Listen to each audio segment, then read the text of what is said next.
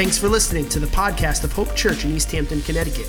Our mission is to love God, love people, and serve the world. To find out more about Hope Church, be sure to check out our website at cthope.com.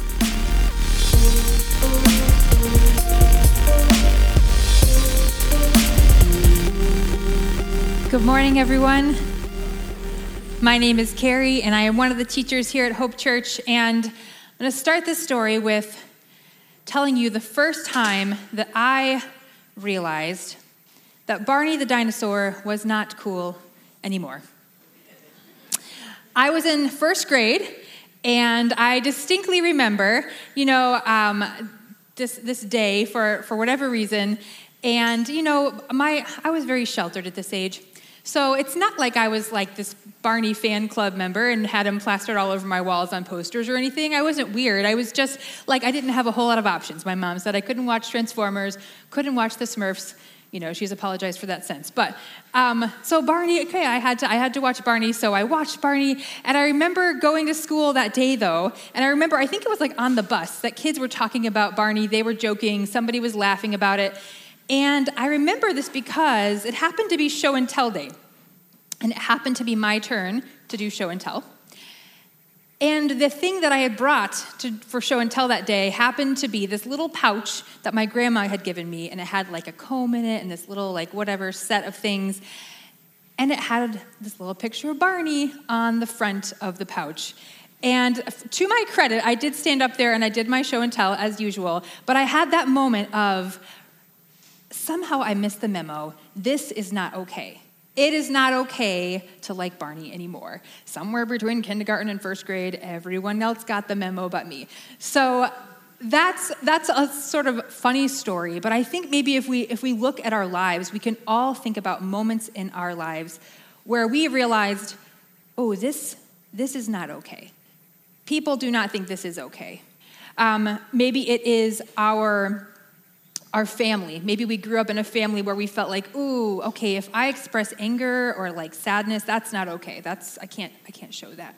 Maybe it was in our friend circles. Oh, if I wear this thing, if I say this thing, okay, I'm not accepted. It's not okay to be that or to say that.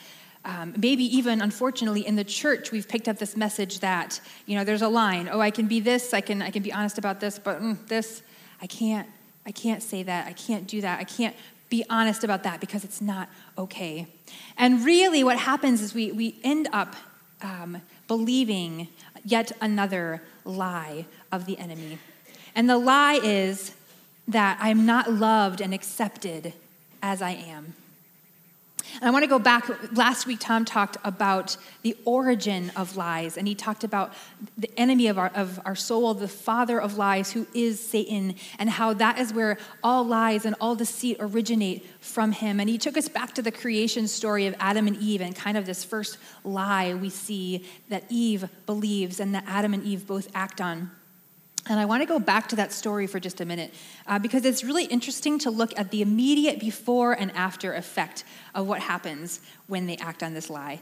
So if we look at the end of Genesis 2, the Bible talks about how God created Adam and how God created Eve from Adam, and how God brought them together in relationship with one another. And I think it's interesting that at the end of chapter 2, verse 25 says, Adam and his wife were both naked and they felt no shame. Adam and his wife were both naked and they felt no shame. You may be thinking, where on earth is she going with this? But what happens right after this verse, we see in chapter 3, I think is very interesting. Genesis 3, 7 through 10 says, this is after they've been deceived, after they've eaten the fruit and they've acted on that lie of the enemy. It says, then the eyes of both of them were opened and they realized they were naked. So they sewed fig leaves together and made coverings for themselves. Then the man and his wife heard the sound of the Lord God as he was walking in the garden in the cool of the day, and they hid from the Lord God among the trees of the garden.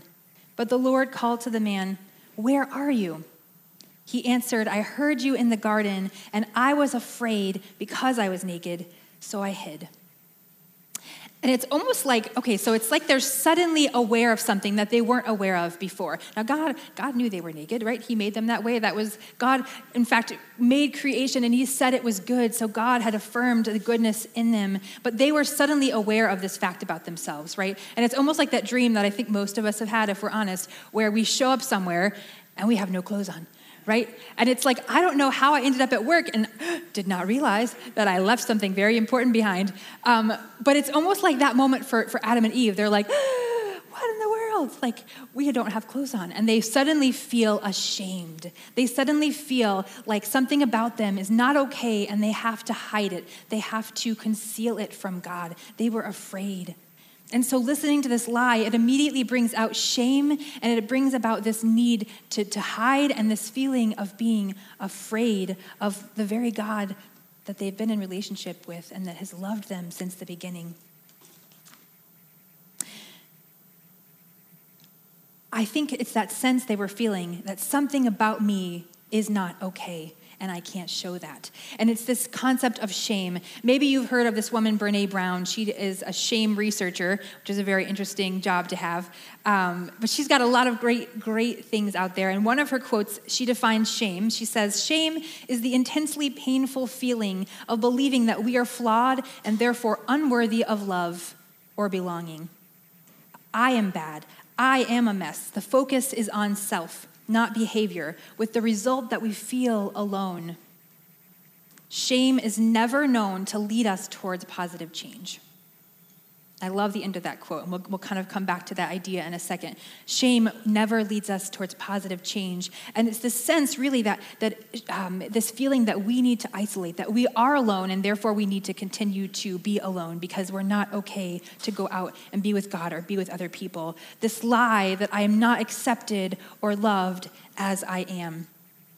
So I want us to be honest here, maybe for a moment, and whether you're online and you kind of want to think about this and write this down for yourself, or if you're here, I want us to think for a minute about things that we believe it's not okay to be, or that it's not okay to be too much of. Okay, it doesn't even have to be necessarily a sin. It could be, but it could also just be normal human emotions. I'm going to start us off. I'm going to say for myself, I don't believe it's okay to be needy. That's a lie, I believe. Anything else? Emotional. You can just shout them out. Lazy.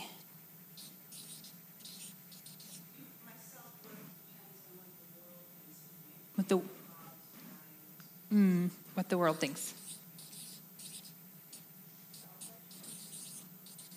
Selfish. My handwriting is not great. Can write that up here. Angry. Silly. These are all great. Anxious. Oh, that's a really good one.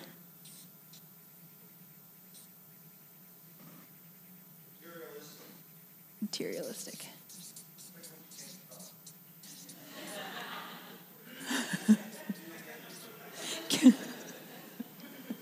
Maybe we're done here. This is a really good list. I think if we could probably sit here for a lot longer, right, and come up with a lot more things that we think it's not okay to be this. You guys hit a lot that I asked this on Facebook earlier this week, and I got other things like being too clingy, making mistakes, too sensitive, too loud, too quiet, too vulnerable, too opinionated, right? And I think what's interesting about this list, first of all, is that not all of these are even like right or wrong issues. A lot of these things are actually very normal human emotions. And I think we forget sometimes, in fact, that God actually designed us to be needy. He designed us to need others and to work in relationship with others. He designed us by personality. We might be silly. We might be more, some people, we say lazy, but some people are just less concerned with productivity, and other people are more type A. Sometimes that's part of our personality, and it's just part of who we are. And we often have this weird thing about us that says, "Oh, I'm not okay. I need to be more like someone else. I need to be less like this. I need to be more like that." And it creates this sense of shame. And as I went through this list, actually online, most of the people that gave me answers were women, and I found that to be interesting. And I think part of the reason, honestly, is that we pick up on the cues of what's okay and not okay, often by the culture that's around us. And unfortunately, a lot of times the culture is not, as Kyle said, is not rooted in what God says about us. And so I think for women especially, sometimes there's this sense that that feminine emotions or feminine characteristics are not acceptable. Like, I can't be too emotional, I can't be too sensitive. But then for women, unfortunately, they find they have this dichotomy of, I can't be too feminine, but then I also am not expected to be too manly. So if I suddenly have like an opinionated expression, or if I'm too bossy or too whatever, that's not okay either. So women kind of fall in a lot of that sense of, what is it okay for me to be? But I did find that as much as maybe this affects women in certain ways, Brene Brown in her research has shown that really men struggle with shame as well. We struggling in different ways perhaps, and maybe covering that in different ways, but we really all at some level deal with this. And for men, unfortunately, I think they find that sometimes for women even, women are like, we want men to be vulnerable. We want men to be honest about their struggles or their weakness. But then when men express a weakness or they express a vulnerable moment, a lot of times they say women are like, whoa, sorry, nope, that's not okay. Never mind. You can't. I need you to go back to being macho. So again, don't we do this though? We kind of like put people in these boxes. Like, you have to be this, you can't be this. And we absorb that and we begin to act out of that. And what happens when we act in shame, I think it's really interesting that really shame, as Tom talked about last week, Tom said that when we are listening to the father of lies, that's when we act in lies, right? We perpetuate lies. And when we are believing that living in shame, our response is to hide. And I think that what's interesting is that hiding is actually a form of deceit, right? Hiding or covering part of ourself is saying, I don't believe that my honest, authentic self is okay, so I'm going to cover it up. I'm not going to let you see the real me. And in a lot of ways, that actually is a form of denying the truth or covering up what we don't want people to see. And I really believe that there are three things when we hide. It doesn't just hurt us, as Tom talked about last week. So often the lies of the enemy are lies that are going to drive a wedge between us and God and make us feel like we can't come to God, that we cannot approach his throne of grace with freedom and confidence. And so anytime we're believing a lie, it's affecting our relationship with God, but it's also affecting our relationship with others. And I think the enemy is like, his greatest plan is, if I can cut you off from other people, if I can make you feel like you have to isolate, then I cut you off from the truth, and I cut you off from the people and the God that could help you to heal if you were honest. And so there's three things I see that we kind of hide when we listen to the lies of the enemy.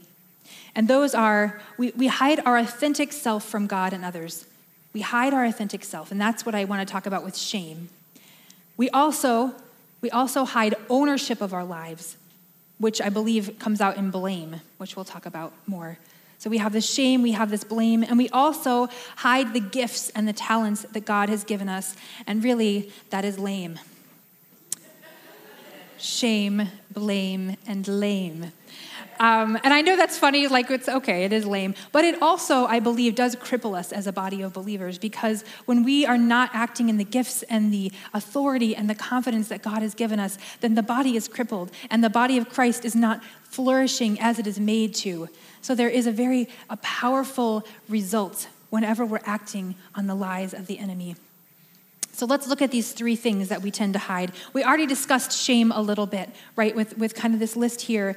It's this lie that keeps us from healthy relationship, that says we're not enough. And it might come out, again, as my primary lie today is that I'm not loved or accepted as I am. You may hear it in different ways, right? We may say something like, and by the way, some of these lies were actually ideas that some of you in the church gave, and so I want to thank you to everyone who gave feedback to the lies that you believe are being that we're experiencing as a church and in our culture. So some of these are from people here in this room. This lie that says, I'm a freak and I'm all alone. If I'm myself, I'll be rejected. I can't be accepted by God if I'm still struggling with sin. Well, I need to learn more about God and become a better person, and then he'll love me. I must hide parts of myself in order to connect with people. Or maybe, and this is a subtle but very dangerous lie, we start to believe, well, I'm accepted now because I'm doing okay, right? I'm checking off my moral boxes, I'm checking off everything else. But what happens if I lose this job, if I start struggling again with that sin, if I am honest about myself, about my honest, authentic self, then I'm going to lose my acceptance. These are the lies that we start to believe. And in many ways, I'm not the first one to say this, but long before COVID, long before we've been wearing these masks, many of us have been wearing masks over ourselves, covering parts of ourselves that we just don't think are okay to present. And I don't know if this has happened for you. There's a few people that I've met during COVID, and so I only know them with a mask on, right? And you start to kind of like imagine what someone's going to be like. You sort of just fill in, I think maybe their face looks like this. And then suddenly like you see them one day without a mask, and you're like, what? That is not what I pictured at all. And I think, again, I've had this happen in my own life with myself. I actually had someone a few months ago who said, I just had like a really honest moment with her about I was being overwhelmed and I was struggling with parenting. And she told me later, she's like, I think I kind of had you up on this pedestal, like that you just never had any struggles. And I really couldn't relate to that. And she actually said that when she knew that I struggled, when she knew that I was overwhelmed, she was like, oh, well, now I feel like we can actually have a better relationship because now I know that you struggled, that we're in this together. And so I think what's interesting is that we believe, the enemy teaches us that vulnerability will keep us from community. And in fact, our hiding is what keeps us from community.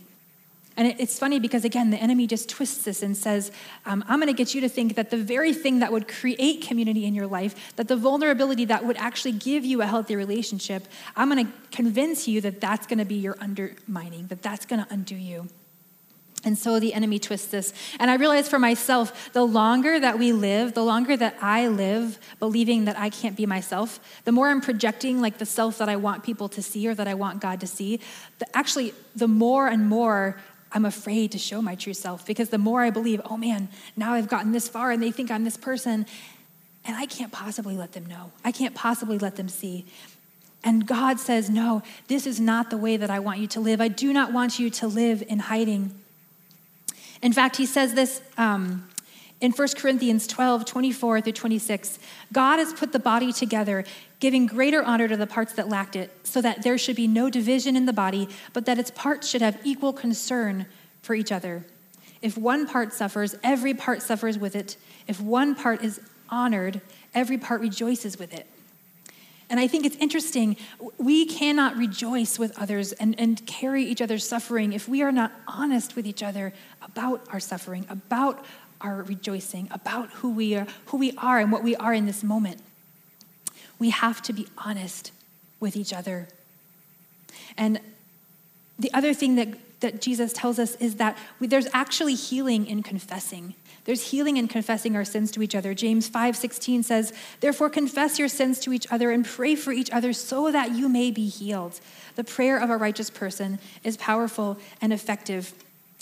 Being honest about who we are in this moment doesn't mean that God doesn't want us to change or grow, but being honest allows that change and growth to happen. Dr. Henry Cloud, I have a few quotes by him today, and he says this. He says, the sad thing is that many of us come to Christ because we know we're sinners and then spend the rest of our lives trying to prove that we're not. Isn't that true, though? We sort of come to God and we're like, I know I'm broken, I know I need you, but then we get into this belief that somehow God saved me once, but now I've got to maintain what he did for me. I've got to somehow be perfect, and it's not okay for me to still be struggling. But when we're honest with God, again, that's when the healing begins. It reminds me a little bit of a story in Luke 18, 9 through 14. And it's a story of a Pharisee and a tax collector, and they both went to pray to God. And it says the Pharisee stood by himself and prayed, God, I thank you I'm not like other people, like robbers, evildoers, adulterers, or even like this tax collector. I fast twice a week and I give 1/10 of all I get. But the tax collector stood at a distance. He wouldn't even look up to heaven, but he beat his breast and said, God, have mercy on me, a sinner. I tell you that this man, rather than the other, went home justified before God. For all those who exalt themselves will be humbled, and those who humble themselves will be exalted. And I think this humility is saying, yes, God, I know I'm flawed. I know that I'm not where I should be, and this is honestly where I am. And will you take me, and will you change me, and will you lead me where you want me to go? And the truth is that the difference between the tax collector and the Pharisee was not that one was perfect and one was imperfect. The difference was only that one acknowledged their imperfection and the other did not. The Pharisee was hiding the truth about who he was. And again, this is another quote from Dr. Henry Cloud. He says, if we adopt a loving and accepting tone towards our real self, there is hope for transformation. Right? When we actually look at ourselves and are honest and accept ourselves and accept the goodness of who God made us to be, there's hope for transformation. And he also says this, which I think is interesting. He says, only when we admit our desires, and I would add, admit our honest selves, only when we admit our desires can God work to meet them, delay them, encourage us to give them up, or whatever would be helpful, but we have to own them. And the truth is, there will be times that we come to God and we say, here's what I am, God. Here's whether I'm struggling with this or whatever it is. And God may say, okay, I want to change you. I want to move you. I want to grow you. But again, if we're not honest about that, it's like trying to go to the doctor and hide the thing that we want him to examine. It's like, here's my arm. I don't know if I've got like gangrene here, but you can't look at it. But what do you think? It's not going to work. A doctor has to be able to see what's wrong in order to help us. And the same thing is true of God and with community. We have to be able to show our vulnerable selves in order to find that healing. So we find that this shame disconnects us from God, and it also disconnects us from others. Brene Brown says this quote as well. She says, when we experience shame, we feel disconnected and desperate for worthiness. Full of shame or the fear of shame, we're more likely to engage in self-destructive behaviors and to attack or shame others. In fact, shame is related to violence, aggression, depression, addiction, eating disorders, and bullying. And so again, I think there's also this sense that when we think it maybe just affects ourselves, but when we're living in shame, when we're living in fear, we also tend to walk around and project that on other people and be more judgmental and be more harsh. And so it corrodes our relationships.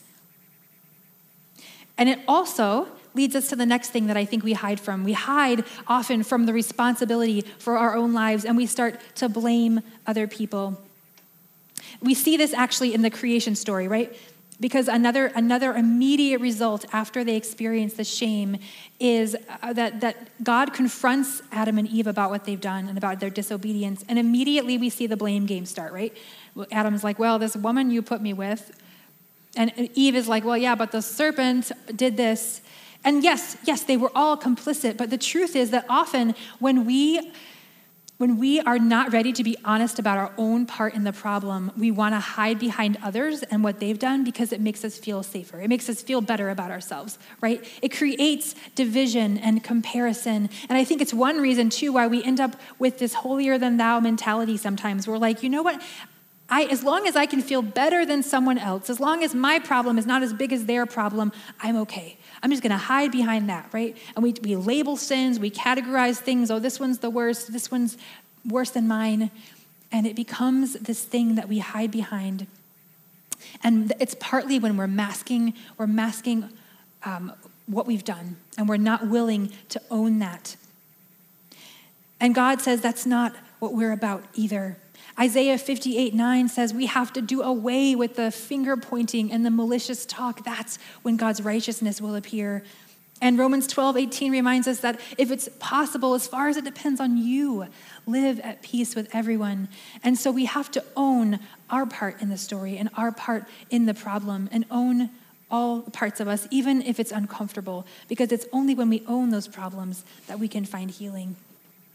And I think actually when we own our part, it sort of sets the stage, I think, for others to do that as well. And we desperately need to come together. We desperately need to be able to confess to each other to find that healing. But finally, we not only hide our authentic selves and experience that shame, and we not only hide from our responsibility in our lives and blame others, but we also hide what God has given us. We hide the gifts and the talents that God has put in us. I think what happens here, if you remember from the beginning of the story, Adam and Eve felt afraid. They were afraid. And the Bible makes it clear that perfect love casts out fear. When we are living in love, when we are rooted and established in the vast love of God, the uncontainable love of God for us, we have this security, right? And that security allows us to step out and do things and take risks. And when we are afraid that we aren't loved, then we feel like we can't take risks. We feel like we have to be small. We feel like if we fail, again, we're going to lose God's approval or lose someone else's approval. I laugh when I used to sing on worship team up here, and maybe you remember this. A lot of times I would sing and I'd have the microphone like way out here, and everyone was always getting on to me. They're like, "You have to sing into the mic, like eat the mic. I don't just be close enough that you could lick it."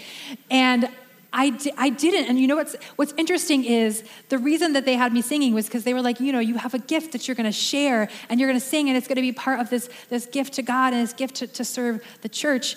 But I was afraid of people hearing me sing, an awkward note or to get a note wrong. And I'm like, well, if I have the mic out here, no one can hear my bad notes, right? But you also can't hear the good notes.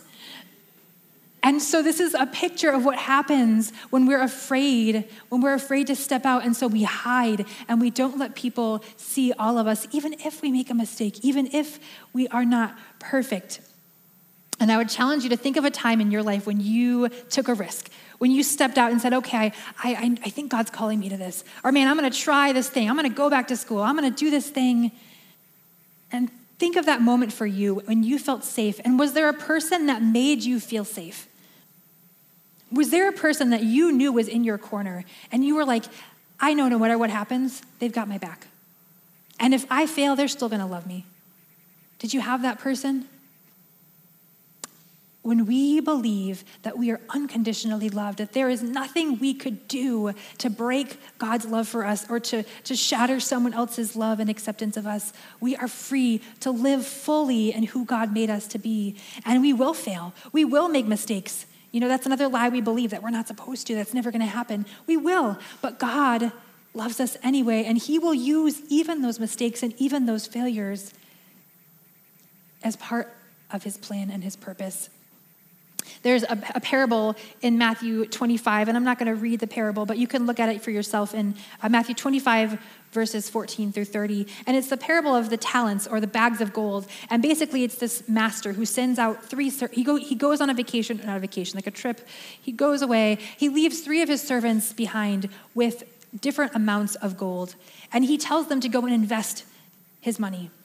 And so the first 2 servants do that. They go and invest and multiply what was given to them. But the third servant, we see in verse 25, he was afraid, so he hid the bag of gold. He was afraid, and so he hid the bag of gold. And what's interesting to me is that this bag of gold, like literally hidden in the ground, is what I believe our gifts and our talents are like when we hide them from others because we're afraid. And first of all, the master comes back and we realize that truthfully, this bag of gold was not the servant's to begin with. It wasn't his to hide. God has given you something, and it's his gift. It is his talent, and he has given it to you for a reason. And so we aren't like given permission to hide it because it's not ours to hide, but also we see him hiding it out of fear. And God says, I want you to uncover that. And it doesn't matter how much, you're not even responsible for the increase. You're not responsible to multiply the investment. That's my job. Your job is simply to invest it. 1 Peter 4:10 says, each of you should use whatever gift you have received to serve others as faithful stewards of God's grace in its various forms. Each of you should use your gifts to serve others as stewards of God's gifts. Again, we don't own it. We just steward it. And God uses that to bless those around us. And so again, we feel like hiding will keep us safe and maybe even keep others safe from our mistakes or our failures. But the reality is when we hide our gifts and our talents, it actually makes the body of believers suffer. It causes those around us to suffer as well. So, if we aren't supposed to hide, if we aren't supposed to live in shame and blaming others and being lame generally, how do we combat that in our lives? And we have to hold on to the truth. This is why it is so important that we hold on to this truth, that you are loved and accepted exactly as you are, that God loves and accepts you exactly as you are. I've spent several minutes, a long time this week, reading verse after verse after verse about love, about God's love for us. And as I read through all these verses on love, the themes that kept coming up were that God's love endures forever, that his love never fails, that God is faithful and unchanging, that he is love, that he delights in us. And as I read it, I just had this sense of like hope and encouragement that there is nothing we can do. There is nowhere we can go or run from God's love. And so anytime we believe that we're not loved or not accepted, that is a lie from the enemy. Anytime we feel that it is not okay for us to come to God, it is a lie from the enemy. God sees you as you are, flaws and all, and he accepts you. And this is why Paul's prayer for us is that we be rooted and established in love. Love and truth go hand in hand. And I believe that when we start to live in the sense that we are loved, that believing that we are loved, it gives us the courage to step out. It gives us the courage to live as God wants us to. God tells us it is not our job to make him love us. It is simply our job to remain in his love. That's really interesting to me, actually. John 15:9, this comes after an analogy where God says that he's the vine and we're the branches. And we're literally just meant to remain in the vine. And John 15:9 says, as the Father has loved me, so I have loved you. As the Father has loved me, so I have loved in you. Now remain in my love. Remain in my love. And again, this is this idea that I think God's love for us is not changing, so why would God ask us to remain in his love? I think it's because we tend to wander. When we listen to the lie of the enemy, it's almost like we're turning away from God's love. Another thing that I sometimes struggle with, when I'm up here teaching, they have to like literally give me a marker to stand in because they need me to be in the light so you guys can see me, right? But my tendency is to kind of be like, oh, la, la, la, over here. And I think I don't mean to, but I just sort of naturally walk away from that. I don't know if it's just you feel like uncomfortable with this light on you and everyone looking, but this is what happens when we don't remain in God's love. It's when we choose to walk over here, and God's love is always there. His love and his light never leaves. It's always there. But when we are living in lies, when we're believing that we're not loved, we think we're in the dark. We think that we have to live in this shame.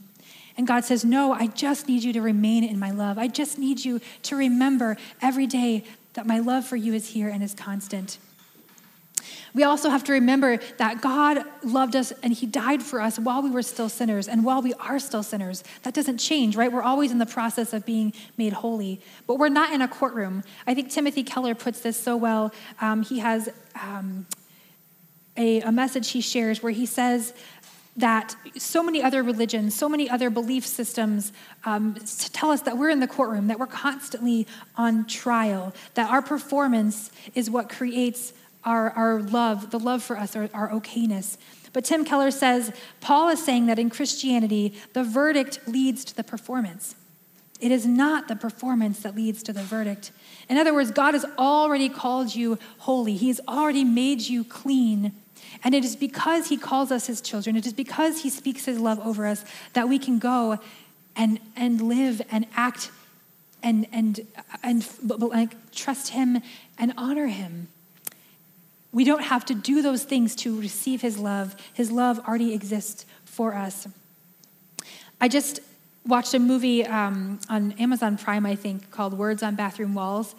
It was a really like emotional movie, but it's about a boy that has schizophrenia and kind of his journey to understanding more of that condition and kind of embracing this fact that like this is what I'm dealing with, and really for him believing these lies that because of this condition he's not accepted, he's not loved, he feels like he can't possibly be accepted for who he is. And without giving too much away, hopefully, there's one point in the movie where he is he thinks his stepfather hates him. He thinks his stepfather just absolutely wants nothing to do with him. And there's this moment when he finds out that his stepfather has actually been advocating for him behind his back, that he's been going to bat for him, trying to get him the help that he needs, and that this stepfather has been loving him unconditionally, even when the boy has kind of been like treating him like a jerk, And so there's this moment when the boy comes to the stepfather and he's like, I'm so sorry. And I'm so sorry. And the stepfather just looks at him and says, it's okay. I'm not going anywhere. I'm not going anywhere. And for me, that hit me so hard. It's hit me so emotionally because I just picture God saying that to each of us.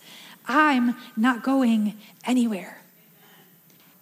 I don't care what you're going through. I don't care how messed up you think you are. I don't care what people have told you it's okay or not okay to be. I am not going anywhere. We need to know that God says that over us. Then he says that you belong.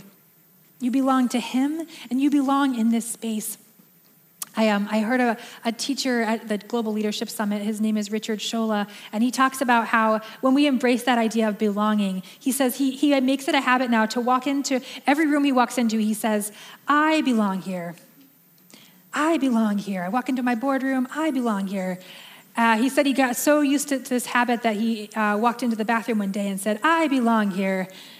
And somebody else was in the stall and was like, okay, great. Good for you. But I think that's something that we start to say for ourselves, that when we start to live like God embraces us fully, then we can say, I belong. No matter where I go, no matter what context I'm in, I belong here. And when we embrace that for ourselves, the beautiful thing is that we become a place where we make other people feel like they belong too. And that is my prayer so much for our church and the church at large, that we become a place that is safe for people, where people can come in and say, you know what, wherever you are, whatever state you are in at this very moment, you are seen, you are held, you are embraced and loved. And it is only in coming in as our authentic selves that we can find hope and community and change. And you know what, that doesn't mean you have to be vulnerable with everyone. I think that's another lie we tend to believe, oh man, I either have to like air all my dirty laundry on Facebook or tell everyone exactly what I'm going through. No, we can't possibly have that vulnerability at the same level with every person we meet. But it's another reason, I know today is the last day to sign up for life groups, I believe. And it's another huge reason to join a group like that, because we desperately need people, a core group of people where we can say, hey, here is all my junk and here is what I'm going through. And I just need you to hold that for me and walk with me and accept me. And I loved how the people that shared from Tom's life group all really expressed that there was at first this fear of coming in and being vulnerable and being needy or even disagreeing with each other. But being in that space together, they're able to grow, they're able to sharpen each other because they can be vulnerable. So as we end today, I just want you to know that God sees you and he loves you, and he does not require you to be fake or to be anything other than what you are in order to come into his presence and in order to come into this church. God desperately loves you. And I want to end today as Leanne and Nate play some music for us. I just wanted to take a moment, because I think sometimes we hear a message like this and God maybe says something through me or what I say, what Tom says, but God wants to speak so personally to you. And I want to just take a moment for us to really think about those places in our lives that, if we're honest, we don't feel okay about. We don't feel okay sharing with God. We don't feel okay sharing with others. And I want you to just let God speak to you, his truth over you, his love over you.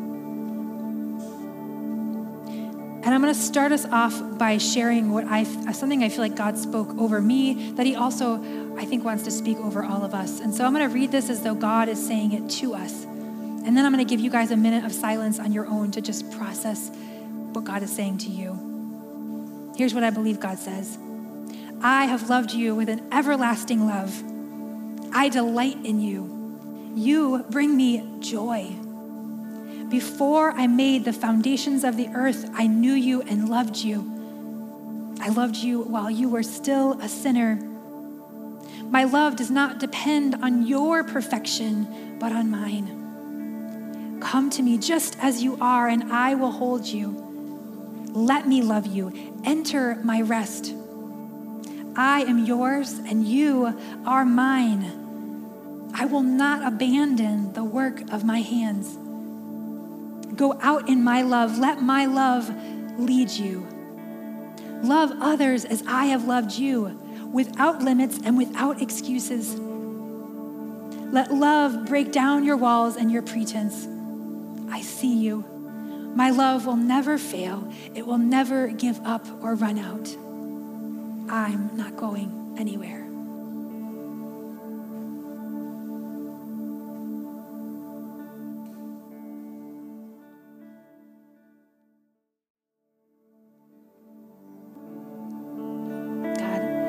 Thank you for meeting us here.